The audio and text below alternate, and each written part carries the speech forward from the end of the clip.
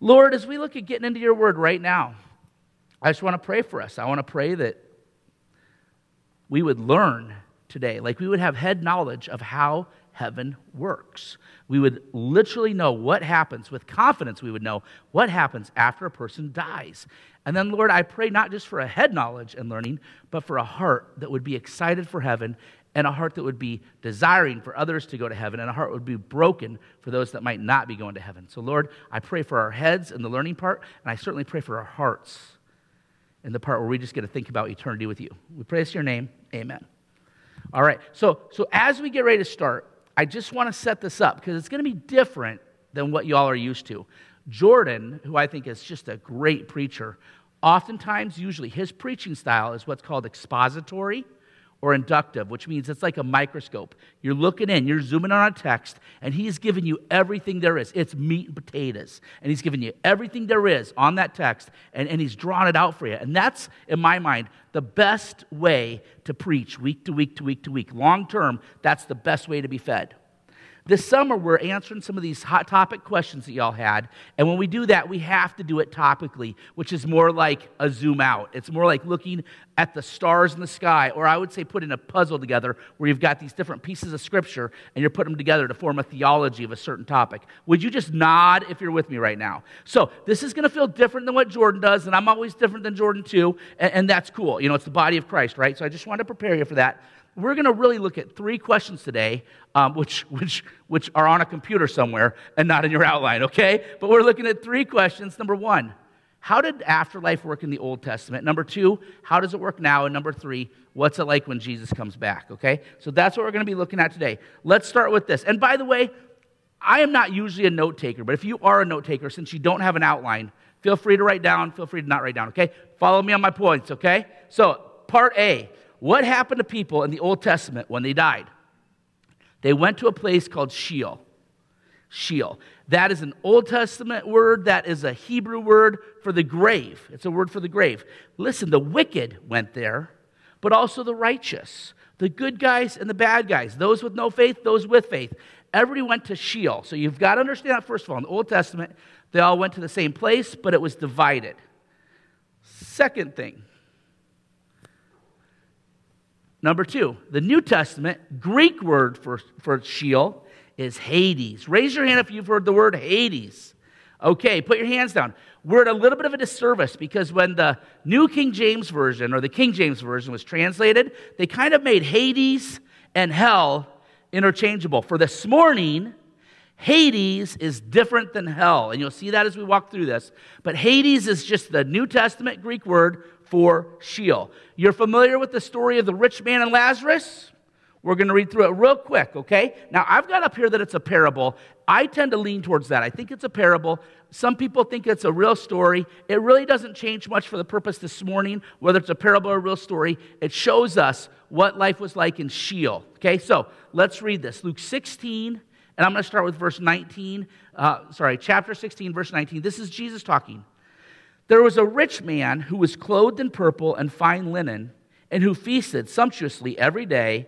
At his gate was laid a poor man named Lazarus, covered with sores, who desired to be fed with what fell from the rich man's table. Moreover, even the dogs came and licked his sores. The poor man died, and he was carried by the angels to Abraham's side. Some of you will say Abraham's bosoms. This represents the good side of Sheol. The rich man also died and was buried, and in Hades, being in torment, he lifted up his eyes and he saw Abraham far off and Lazarus by his side. So they both went to Hades, or Sheol, but they're on different sides. And he called out, Father Abraham, have mercy on me, and send Lazarus to dip the end of his finger into water and cool my tongue, for I am in anguish in this flame. But Abraham said, Child, remember that in your lifetime you received your good things, and Lazarus in like manner bad things. But now he is comforted here, and you are in anguish. Besides all this, between us there's a great chasm that's been fixed, in order that those who would pass from here to you are not able, and none may cross from there to us. Are you with me right now? There's Sheol, Old Testament. It's called Hades in the New Testament. Everybody goes there. There's a good side, there's a bad side, and there's a chasm in between. You can't cross, okay? Now, when I asked one of my sons this, I said, his name's Austin, I call him Boomer. I said, Boomer, tell me when you think of hell, who would you think of from the Old Testament that would be in hell? And he kind of went through a list. So I put this list up here for us. And first of all, he goes right to Pharaoh. He goes right to Pharaoh. And he says, maybe Nebuchadnezzar. And then he says, hey, how about the guy that wanted to kill Esther's uncle, Mordecai? Remember, do you want to kill all the Jews? I bet he's there. And I said, okay, I gotcha. And he goes, definitely Goliath, the giant that David fought. And then I had this last one on there. But remember Solomon married all those ladies that were not believers in the Jewish God and the Israel God, and they led him astray.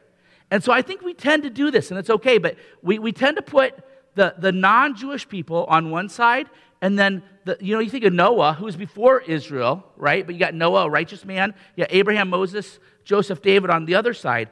And we kind of tend to split it to where we think, well, gee, the good side's probably all the Israelites, and the bad side's probably all the non-Israelites. But I got to share one verse with you, which is really important. This is the Apostle Paul speaking. And hey, guys, this is not just true of Old Testament.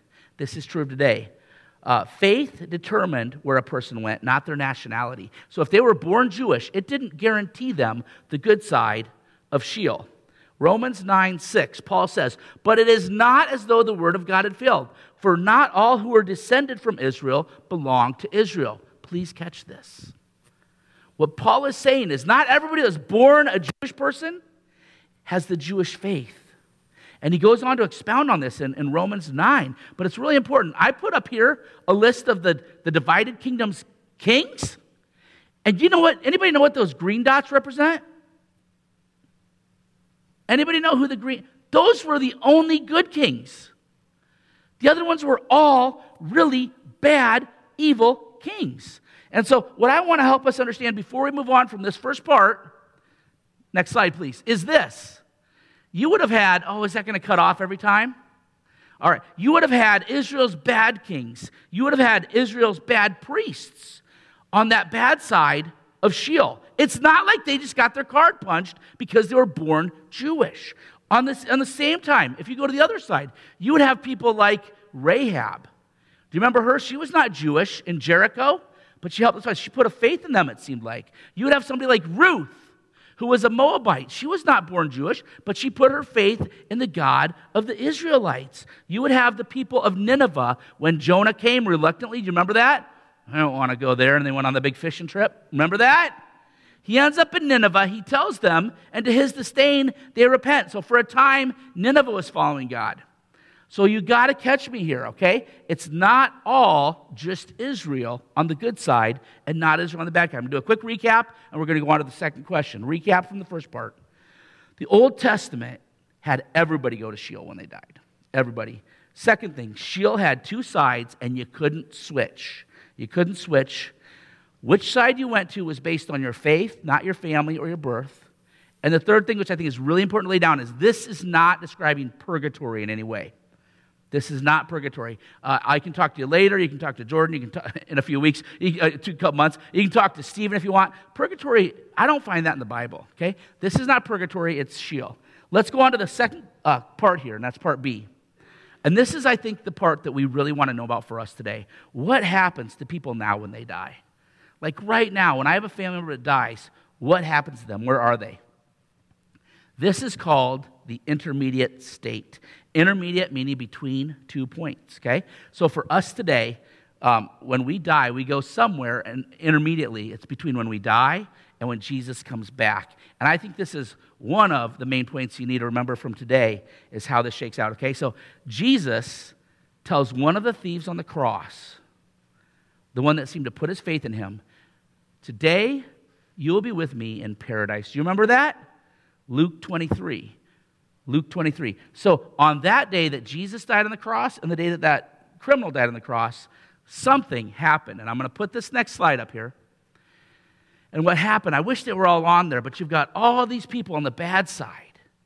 And you got all these people on the good side of Sheol, or Hades as it's called in the New Testament. And it seems from Scripture, when you put all those pieces of the puzzle together, that when Jesus died, it's as if he descended onto the good side of Sheol, and he said, come on, boys, and girls, it's time to go. So the next slide, boom, it's emptied. And all of a sudden, the people that were in there and the people that died ever since the cross, would go to be with Christ in what I call paradise. It's with heaven, with him in heaven right now. Now, to keep going, I'm going to put a chart up here. This I really wanted in your bulletin, and I'm so sorry it's not. This might be worth writing down. It's up to you. But for the Christian, when they go through death, they go to a different place than the non-Christian. So, what happens to people when they die? Our souls are separated from our bodies. Hey, raise your hand if you've been to a funeral in the last 2 months. I'm sorry for your loss. You've been to a funeral lately. You went to a funeral, and the odds were you saw a body, but it was a lifeless body because the soul had left it. We know that the soul leaves the body at death. The body stays. We bury it. It goes in the ground, and it stays there. But the soul goes somewhere else. I'm going to put up here 2 Corinthians 5, verses 6 through 8. And again, this is where we're piecing these Bible verses together. Let's put that up there, could we? This is the Apostle Paul talking about the resurrection of believers. And he says, so we are always of good courage. We know that while we're at home in the body, we're away from the Lord. So he's talking about while we're alive. We're in the body, we're away from the Lord. For we walk by faith, not by sight. Yes, we are of good courage, and we would rather be away from the body and at home with the Lord. So what he's describing is this idea that at some point we die, and the soul leaves the body and goes to be with the Lord. Now, I'm going to use the words I use with my students, with us today. This is just how I teach it. But I generally call this place paradise, because Jesus called it paradise, or lowercase h heaven. Let's put that next slide up there. Paradise with Jesus. Now, this is heaven. God is there, Jesus is there, our souls are there.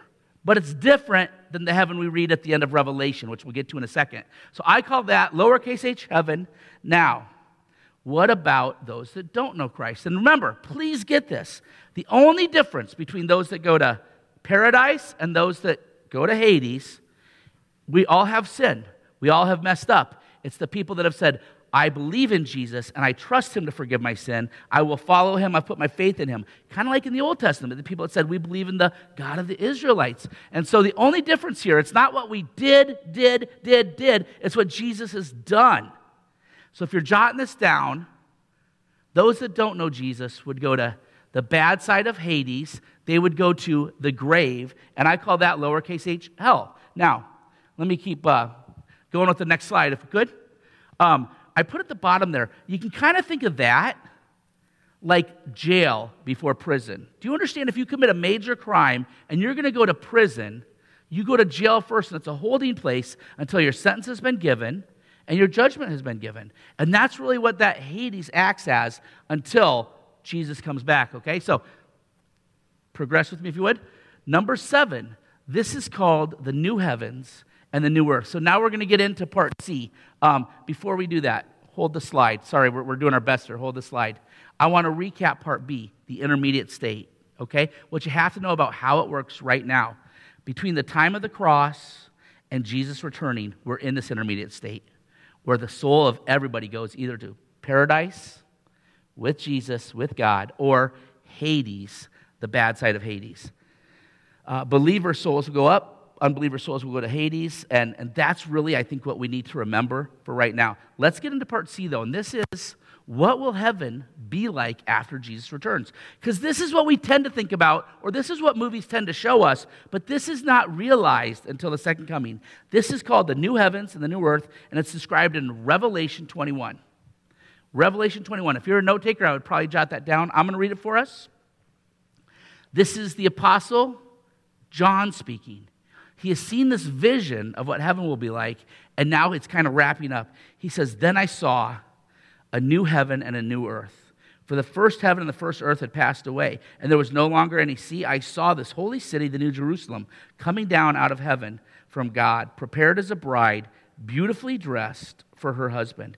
And I heard a loud voice from the throne saying, now the dwelling of God is with men. Real quick, this is like a return to Eden. The last 2 chapters of the Bible are very similar to the first 2 chapters of the Bible. No more sin, and man is reunited with God. They will be his people, and God himself will be with them and be their God. He will wipe away every tear from their eyes. There will be no more death or mourning or crying or pain, for the old order of things has passed away. So there is a point in time, and by the way, there are 4 major end times views that have to do with the millennium and the rapture and the tribulation that I'm not going to touch today. I mean, we don't have time. I'll let your guys, Jordan and Stephen can walk you through that. But the point is, there's a return of Jesus, and when that happens, it's the new heavens and the new earth. Okay? There's new heavens, there's new earth. It will be familiar, but it will be different, okay? So, we will have new resurrected bodies. We will have new resurrected bodies. I will read this. First, we'll put the slide up there. Next slide. So, when Jesus comes back, there's a resurrection.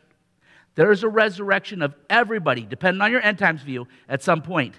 The people in Hades, the people in heaven, the people in paradise will be resurrected, okay? 1 Corinthians 15:42, let's put it up here. The Apostle Paul, again, speaking on the resurrection. Hey, church, do you think this is kind of a big deal to Paul? It was kind of a really big deal that we understand how this works. So he's talking about the future, and he says, so will it be with the resurrection of the dead. This is when Jesus comes back. He says the body that is sown is perishable. He sometimes calls our body a tent. He compares it to a tent. It's perishable. It is raised imperishable. It is sown in dishonor. It is raised in glory. It is sown in weakness. It is raised in power. It is sown a natural body. It is raised a spiritual body. So I don't know if it shakes out like this. And some of you will recognize this movie. I don't know if we start out looking like the kid on the left and end up looking like the Rock in Jumanji, okay? I'd be okay with that. I'd be okay with that, but I think the point is I will probably come back looking like a middle-aged, healthy version of Chris Snyder that you guys would recognize. Again, if you mistake me for the Rock in heaven or on earth, I'm perfectly fine with that. It's never happened, okay? But the point is we all get new bodies. Check it out. After the second coming, these bodies have to last forever in one of two places. But they have to last forever, and they do last forever. All right. One confusing thing that Hollywood gets really wrong and a lot of Christians get really wrong. We do not become angels. There's a point in Matthew, this is from Matthew 22, where he's teaching about marriage in heaven or not having marriage in heaven. And he compares people in heaven to angels, basically saying we're not going to marry. But this is what the verse says. For in the resurrection, they neither marry nor are given in marriage, but they're like the angels in heaven. In other words, he's just saying they're single. He's not saying, now, Dick, you are a saint, but you won't be an angel. You got it?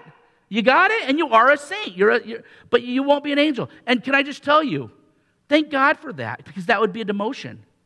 Okay? Humans were created in the image of God, not angels. Jesus died on the cross for people, not for angels. And so it would be a demotion. But I just want to clear that up real quick. Clear that up. Okay. Part C. What will heaven be like after Jesus returns? We will be rewarded for how we live our lives. Now, I'm going to walk us through the rest of this chart. After the resurrection, there is a judgment for believers. That word judgment got pulled off there. Now, some of you are looking. I see it on your faces like, oh, I don't remember that. I don't know if I like that. Didn't the cross take care of all that? It's a rewards judgment for believers, a rewards judgment. If you like to jot down verses, I will go to 2 Corinthians 5, verses 9 through 10. This is Paul again speaking. And he's speaking about this rewards judgment. So guys, first of all, ladies, this has nothing to do with sin. This has nothing to do with our moral failures. That was taken care of on the cross. This is how did we live the great commandment, the great commission, basically, okay? So, this verse, 2 Corinthians 5, 9 through 10. So we make it our goal to please him, whether we are at home in the body or away from it. For we must all appear before the judgment seat of Christ, that each one, he's speaking of believers here, may receive what is due him for the things done while in the body, whether good or bad, okay? So he's talking now about this. It's called the bema seat of Christ, the judgment seat of Christ, and it's where you're rewarded for things. Next slide here. We've kind of got like how you did Great Commission, how you did Great Commandment. I'm going to break it down for us a little bit. When it comes to how you used your time, next slide, and how you use your treasure, and how you use your talents. Okay? Those are kind of three things that we have at our disposal. And some of us have more of it than others, but how did we use it? How did we use it for the Great Commission? How do we use it for the Great Commandment? Did we hold on to things? Did we hold them tightly? Did we use them to bless, to reach others? Our time. Boy, I'll tell you what, I'm going to talk to some of you that are like my age, mid-40s. Does it seem like money is less important and time is more and more important, you start to have kids that are growing up quick, and all of a sudden it's like, man, we can always make a little more money, but time, we don't have a rewind button on this life. How are we using our time? And then our talents. I just saw a selfie. This was so cool. I'm gonna tangent real quick, but we're doing good on time. I saw a selfie last night a friend of mine had of Travis Kelce, the wide receiver for the Chiefs. Travis Kelce was at a charity golf tournament with a friend of a friend. It was actually a cousin of a friend. And the cousin of a friend said, man, no offense, I'm not exactly a Chiefs fan, but my cousin is a huge Chiefs fan. He goes, could I get a selfie with you? And Travis Kelce was like, absolutely. And as they kept on going, they kind of got talking. And Travis Kelce offered to call his cousin. And Travis Kelce called and talked to his cousin for like 10 minutes. Now, can I just kind of bring this down a little bit? That's not real significant. That's a 10-minute phone call, right? But Travis Kelce used his position to bless somebody. Like, that'd be kind of cool to get a call, especially if you loved a football team, from somebody on that team. Like, that's kind of a big deal, okay? That's not what this is talking about when it says your talents, but I'm going to circle back to this. God gave Travis Kelce a platform to bless others, even just by making a phone call. What platform has he given you? Some of you guys can do things with bikes or cars that I could not imagine. What if you use that to bless maybe a single mother that doesn't have the money to fix her car or to get her kid a bike? What if we used our talents in certain ways? I just saw Crystal. Are you around, Crystal Straub? I just saw Crystal, and she's got an apron on. And I go, Crystal, did you just keep that on all the time? Is that like your cape? Right? Isn't she great? Because one, she's got a talent to cook, but she uses that over and over and over for the Lord. And I have benefited so many times. But the point is this. How are we using our time, our treasure, and our talents? All right. Next slide. Anybody recognize this guy? Raise your hand if you know who that is. You got his name? Who knows his name? Hand up. What's his name? Very good. Who is Michael Phelps? Tell me one thing about him. An Olympic swimmer, a really good Olympic swimmer, right? Did he win 7 gold medals in one Olympics, I think it was? I think it was 7. Here's the thing. When Michael Phelps wins a gold medal, he gets to keep that gold medal and he gets to see that wreath around his head. The New Testament talks about us getting wreaths and laying them down before Jesus. Okay? So when Michael Phelps wins a gold medal, he gets a gold medal, but who else is represented when he wins a gold medal? The United States of America.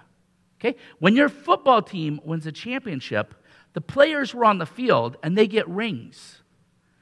But the team gets the trophy. I'm so proud of this group. In Esterville, the ELC Midgets, the girls' basketball team, won state this year. I was so happy for them, okay? There was a team of 10 or 11 girls that took the court, but the school won the medal. So when we do these good works, we are given rewards, and we get those rewards, but also they glorify God. They bring glory to God, okay? Now, after the rewards, judgment, there's something called the Great White Throne Judgment. Next slide, would you?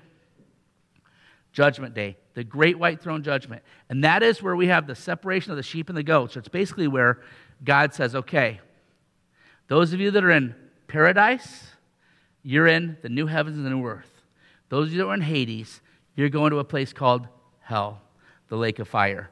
That's a future event. I'm going to read it out of Revelation 20. It's up on the screen, 11 and 12. Then I saw a great white throne and him who seated on it.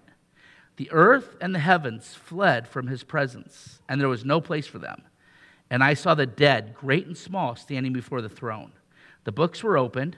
Another book was opened, which is the book of life. And by the way, if you're a Christian, when you put your faith in the Lord, your name is in the book of life, and the dead were judged according to what they had done as recorded in the book. So somewhere there's books that have sins in it. And somehow or another, mine was blotted out. Because, well, not somehow or another. I can tell you exactly how. There was a day where I said, Jesus, I'm a mess. I have a sin problem. I think you're the only solution. I'm putting my faith in you, and I'm following you the rest of my life. So here's the deal.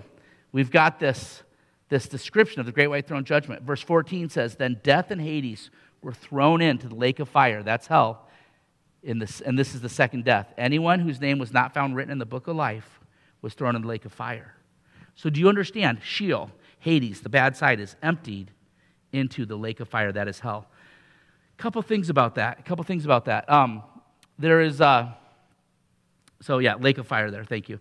If we keep going here, when it says the second death, when Jesus was talking to the Pharisee Nicodemus in John chapter 3, remember that's where we get God so loved the world he gave his only. When he's talking to Nicodemus, he talks about being born again. And if you take John chapter 3, where Jesus talks about a second birth, and you put that with Revelation here, where it talks about a second death, we actually end up with a riddle that you can have in the Bible. And the riddle works like this. And I would love teenagers especially to remember this, okay? According to the Bible, if you're born once, and that means a physical birth, you're born once, you will die twice. You'll die a physical death, and then there's a spiritual death, which is hell. If you're born twice, that means a spiritual birth, your birthday, and you're born again, born of the Spirit, as Jesus says. You put your faith in Jesus. You're born twice, you die once. Until Jesus comes, we will die a physical death, but we don't die a spiritual death. We live forever in eternity. Does that make sense? The Bible riddle is this. If you're born twice, you die once. If you're born twice, you die once, okay? Let me keep going. To fill out the rest of this, at this point, heaven, the new heavens, the new earth, are brought down. It seems like they descend. I don't know how that shakes out, but there's these new heavens and new earths, and the resurrection has happened. So, Chris Snyder's body has been resurrected. I have a different eternal body that will last forever, and we live physically. It's not just our spirit now. It is physically forever, enjoying God on the new heavens and the new earth. Real quick, can everybody make eye contact with me? Do you get what I'm saying right now? Now it's physical. Our bodies have been reunited with our souls. Excellent. So, part C, what will heaven be like after Christ returns? So now we're going to fast forward, and we're not talking about what our body is like or any of that. This is the heart part, and this is where I hope you enjoy it. And by the way, kids, if you're still here, or teenagers, this part gets rather fun, okay? We're moving on from the head and understanding to the heart part of it, okay? Number one, there will be rest, you guys. There will be rest. And when I think of rest, sometimes I think about when I'm exhausted and I roll over and I hit the snooze button for 5 more minutes. Can I tell you, that's not the type of rest we're talking about. We're not talking about 5 more minutes to barely catch your breath. We're not talking about a half-hour power nap. We're talking like sabbatical. We're talking like, have you ever had such a long vacation you actually could forget about work? Have you ever been on the beach so long you actually could just rest? Hey guys, in heaven we will experience rest. That's a big part of heaven. Number 2, we will play. Hey teenagers, kids, listen here real quick, okay? We will play. Now, over VBS week, we had a couple days which were water game days, and we had these balloons. Have you all seen the new water balloons where you hook a hose up to the nozzle and it fills them up, and you can do 100 balloons in like 1 minute, and the balloons just fill up, and then you kind of go, and they all fall off, and there's a little rubber band on top of the balloon that seals it. Would you raise your hand if you ever use these kind of balloons? Oh, good. Some of you know what I'm talking about. Check this out. Okay, now, Kyle, remember when you were younger and old people would say stuff like, when I was a kid, and you're like, okay, right, here we go, right? You do. I do too, man. I do too. So I'm old. We're old now. So check this out. When I was a kid, it took like I would get maybe 2 balloons tied in 1 minute. You could only get about 20 or 30 balloons at a time, and you had like blisters on your fingers. I hated this. Half the balloons blew up on you when you were doing it. Bethany, am I right? And so check this out. I'm doing these balloons this week, and I'm kind of divided, because half of me is like singing in my mind, praise God from whom all blessings flow. Like, these are great. And the other half of me is like, you kids got it so good, which is the old guy. Right, Kyle? It's the old guy. But I'm just like, you don't even know the trials. And then I hear my grandpa walking uphill both ways to school. Anyway, hey, guys, in about 10 or 15 years, balloons have gone from water balloons, painfully just terrible to work with, to really fun to fill up and quick. Can I just tell you, think about the things that we tend to love. Maybe it's sports, maybe it's your screen time, or your phone. Maybe it's movies, maybe it's games, maybe it's board games, which are real games, by the way. Okay, video games, board games. Whoa, we're getting a little trigger happy here. Let's back it up. I try to remind my kids that, most of these came along in the last 20 or 30 years. Again, old, right? Old man nighter. But even sports, if you went back 100, 150 years, they didn't have the sports we have today. I don't know if they threw rocks as far as they could or what they do back then, Dick? Okay, no, okay, sorry, go. Oh, that was good, right? Hey, a lot of the things we just love for recreation today weren't around 100 years ago. So let me tell you, in probably the next 50 years, we're going to have stuff like this, okay? There we are. This is a four-wheeler that you can take right onto the lake, and the wheels go up, and it's a jet ski. This looks like something out of Return of the Jedi that they chased Ewoks with. Okay, that's basically a man-sized drone that he can fly around on. And the one on the right is like Iron Man, okay? Guys, we're not far from stuff that just blows. Well, I'm still stuck on GPS. I do not know how a little computer knows where I'm at. I do not get that. But regardless, we will probably, most of us, live to see these things. So kids especially, but you adults too. Can I just tell you, what will heaven be like when the mind is not limited or restrained by sin, where there's technology, maybe there's miracles? I mean, what are some of the things we're going to be able to do in heaven? It'll be epic. I was talking about this with some teenagers once, and we talked about, mix in with that the fact that you can't die. Oh, they went all over the place. They're talking about jumping out of planes without parachutes. They're talking about jet skiing off Niagara Falls. I don't know how that's going to shake out. I know their parents didn't like the conversation. But regardless, guys, heaven is going to be fun, and there will be time to play, okay? Let me keep going here. We will travel. I had a friend in college that told me about their senior skip day, that last day of school, not last day, but one of the last days in the last week, where he lived out in California. And for senior skip day, they would go to the beach in the morning. And they would go down, and they'd cross over the border into Mexico and hit another country. And they would drive over to Arizona, the next over state, and they would end the night in the mountains. So in one day, they would do another state, another country, the beach, and the mountains. And I thought, man, that's a full day. That'd be fun. I can get to like cornfields and a Casey's. Like, that's my day, right? That's Iowa senior skip day. Maybe Walmart, right? That's big. Guys, what happens when you have eternity to travel? Did you ever think about that? Like, God didn't just make the earth. Whether we do it before Jesus comes back or not, there's a whole universe to see and explore. So that's kind of exciting to me. I think of Winter Park. And, when I go to Winter Park, it's so different than Mankato, right? Mount Cato, it's like 30 seconds, I'm done. Do I want hot chocolate or do I want to go up again? In Winter Park, you can ski for like hours down the mountain, okay? Now, what if on the new heavens and new earth, because we can't pass out from lack of oxygen, what if we can ski Mount Everest? How cool will that be? Now, on Mars, there's a mountain which is 14 miles high. It's 3 times as high as Mount Everest. That's the next rock over from us. Dick, do you think there might be some really cool skiing throughout the universe? I think there's going to be. I think there's going to be some sports or some things we haven't even thought about yet. So guys, we will have a lot of fun traveling. Also, we will work. Before you moan, remember, work existed in the Garden of Eden. I'm going to tell you some of the people I see that do the best job of this at enjoying their work are farmers. I was talking to a farmer once from the church I was at in Nestorville. And he said, Chris, I don't know how we get to figure out what we do in heaven, but I love farming, and I hope God lets me farm in heaven. And I was like, that's so cool that you love your job. I love my job. In heaven, it's not going to be a job we don't like. It's going to be a job we just love. A few years ago, this article came out, and they needed somebody for 6 months to work in this Australian island to basically take data for a few hours a day.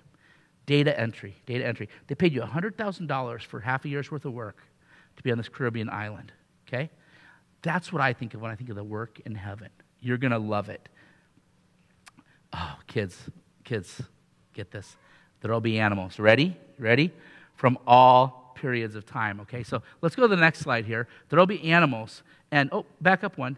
I got Chad stumped. Chad was a friend of mine where I grew up in Riverside, Iowa, right down by Iowa City. And Chad grew up in the Catholic Church. And when I was going to this little town, Riverside, Chad had stopped going to church. I said, and I wasn't a Christian at the time. But I go, Chad, why'd you quit going to church? And he goes, I was really mad at my priest. I said, well, what happened? He goes, my dog died, and my priest said my dog wouldn't be in heaven. And he goes, I'm not interested in God. Now, that's like a fourth grade version of how we deal with stuff, right? But his priest told him his dog won't be in heaven. Now, I got to tell you, theologically, real quick here, theologically, that's kind of the place I was at for a long time. And here's why. I can argue it. Dogs don't have souls. So, like, there's not like a doggy heaven and a doggy hell. They just die. There will be dogs in heaven, but I could not argue that my dog Sadie will be in heaven because Sadie doesn't have a soul. And I taught that for a long period of time, and I tried to teach it in such a way that, you know what? You'll have other dogs, you love them. And then I had a guy named Brett from Esterville, who I respect so much. He's an amazing dad. And he goes, Chris, you know, there might be pets in heaven, like our pets might be there. And I'm like, well, I went theological with him. I said, well, how do you get there? Because I don't see any verse that says dogs have souls. And he goes, no, I'm not saying dogs have souls. But all I'm saying, Chris, is if your dog died and you could bring it back to life so your kids would have their dog again, would you? And I said, well, yeah, absolutely I would. Where are you going with this? Where's this at in the Bible? And he took me to this verse. And we've all read it. Which of you, if your own son asks for bread, will give him a stone? Or if he asks for a fish, will give him a snake? If you then, who are evil, know how to give good gifts to your children, how much more will your Father in heaven give good gifts to those who ask him? And so can I just tell you this? I'm not saying animals have souls. But what Brett taught me was it does not undo any major theological doctrine to say God could bring back a dog named Fluffy that little Sarah had when she was a child. So for me, I got no problem saying, you know what? God can do things I can't. That doesn't change anything big. That probably happens. So Chad, if you're listening online, brother, come back. Next slide. There will be animals from all times. Now, some of you are like, okay, so heaven's going to be like Jurassic World? That's terrifying, but here's the difference. Do you realize in heaven, there won't be any sin and there won't be any death? So my boys, the Niter boys, are totally excited because they're planning on riding T-Rexes. And we got nothing to worry about. When you go back to the Old Testament, you read this in several places. The wolf and the lamb will lie down and they'll feed together. The lion will eat straw like the ox. Do you understand that in heaven, it'll be like the Garden of Eden where the animals don't eat each other? They didn't do that in the Garden of Eden. There was no death. There was no death. They will neither harm nor destroy on all my holy mountain, says the Lord. So the dinosaurs in heaven will be nice and friendly dinosaurs. You can pet them. Okay, guys, this gets far out, but we can make a case for it. I'm not saying it will happen, but it could happen. We might be able to speak to the animals. There's a book that Randy Alcorn wrote called Heaven, and he looks at some things that are kind of speculation, but he goes, look, there's the line where it could happen. In Genesis 3, do you remember the serpent spoke to Eve? Did you ever notice she didn't freak out? Real quick, look at me. If I see a serpent at all, I'm doing like the weird dance, right? Like, oh boy, right? She doesn't freak out. Then it starts talking to her, and she doesn't freak out. Maybe animals in the garden spoke. But here's what gets really interesting. When John, the Apostle John, sees Revelation, he says, then I heard every creature in heaven and on earth and under the earth and on the sea and all that is in them singing, to him who sits on the throne and to the Lamb be praise and honor and glory and power forever and ever. He doesn't say every person or every tongue or every tribe or every nation. He says every creature. So there's a good chance, those of you that have seen The Lion King, remember when Rafiki brings out Simba? Do you remember that? And then all the animals bow and worship. There is a good chance. I mean, we have a Lion King of our own, don't we? There is a good chance that in heaven we will worship alongside animals and we might get to talk to them. Again, that's a fun one. That might or might not be, but there's a chance. All right, we're going to kind of wrap it up here with a really good one. We will worship forever. And by the way, I work with teens, and a lot of teens are honest with me. They say, Chris, I'm just going to be real. An eternal worship service does not sound great to me. They're like, we love God, but can I just tell you, one, we worship in more ways than just praise, right? We worship how we play. We worship how we serve. We worship in all kinds of ways. So it doesn't mean we're just in church worshiping God in heaven. But in heaven, there will be something that happens where our worshiper, like inside of us, that little worship thing, lines up with what it should be. So I'm going to give you two examples of when I saw worship over the last week, and I was involved with it. The first one was VBS. So on our last day of VBS, they announced, we did this fundraiser, Girls versus Guys, and they announced who had raised the most money. And they do it really dramatically. And it turned out, oh man, I'll tell you, I can't tell them. Sherry, one of our leaders, put $500 in the guys' account. So the guys won on the last day. They came out of nowhere and won.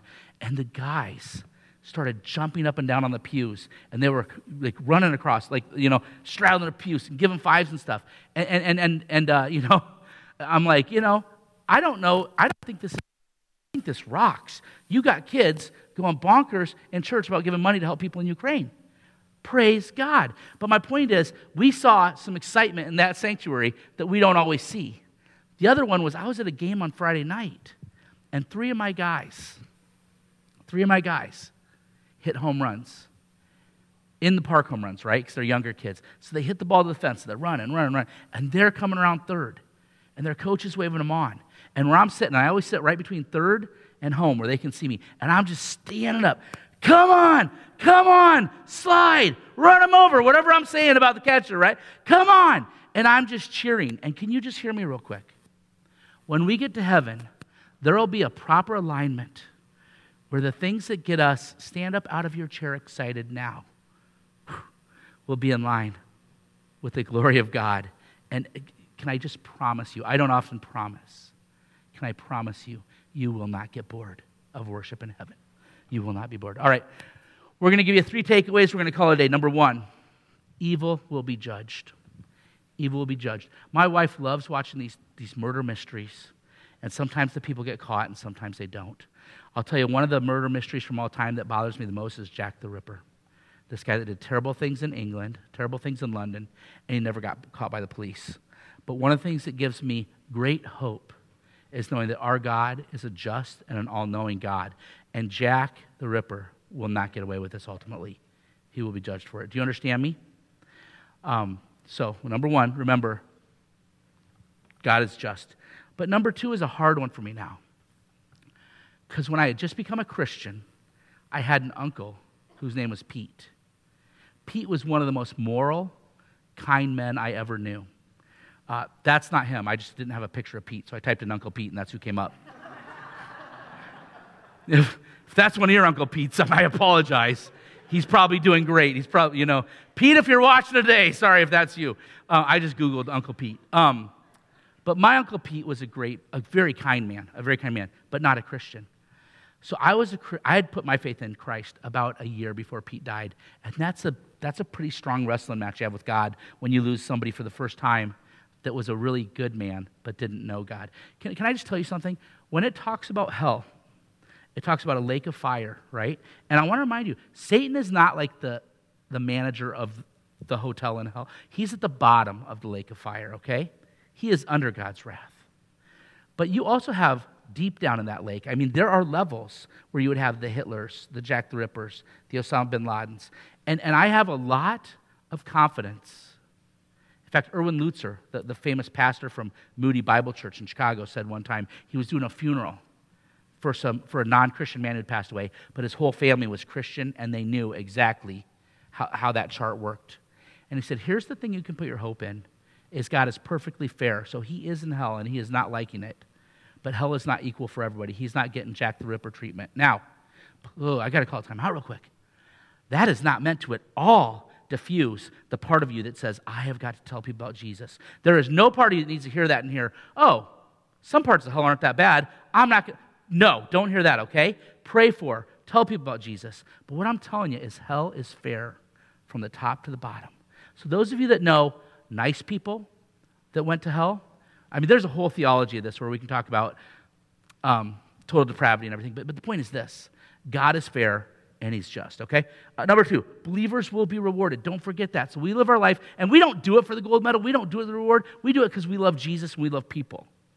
But remember, we are judged, rewarded for how we live. And the last thing I want you to know is this. All destinations are final. Right now, for those that die, there is no crossing over that chasm. There is no leaving Hades and going to paradise. All destinations are final. If you've ever been up to a football game, a Vikings game, or a Twins game up in the Twin Cities, where they put the stadium right in the middle of a city, still does not make sense to me, right in the middle of downtown. When you leave it, you'll notice traffic jams everywhere, and there's these police officers, and they're just directing traffic.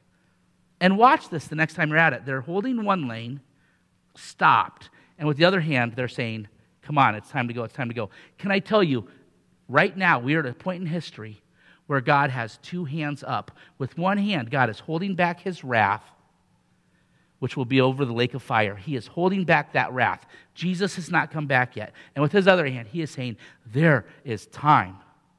Come on, people.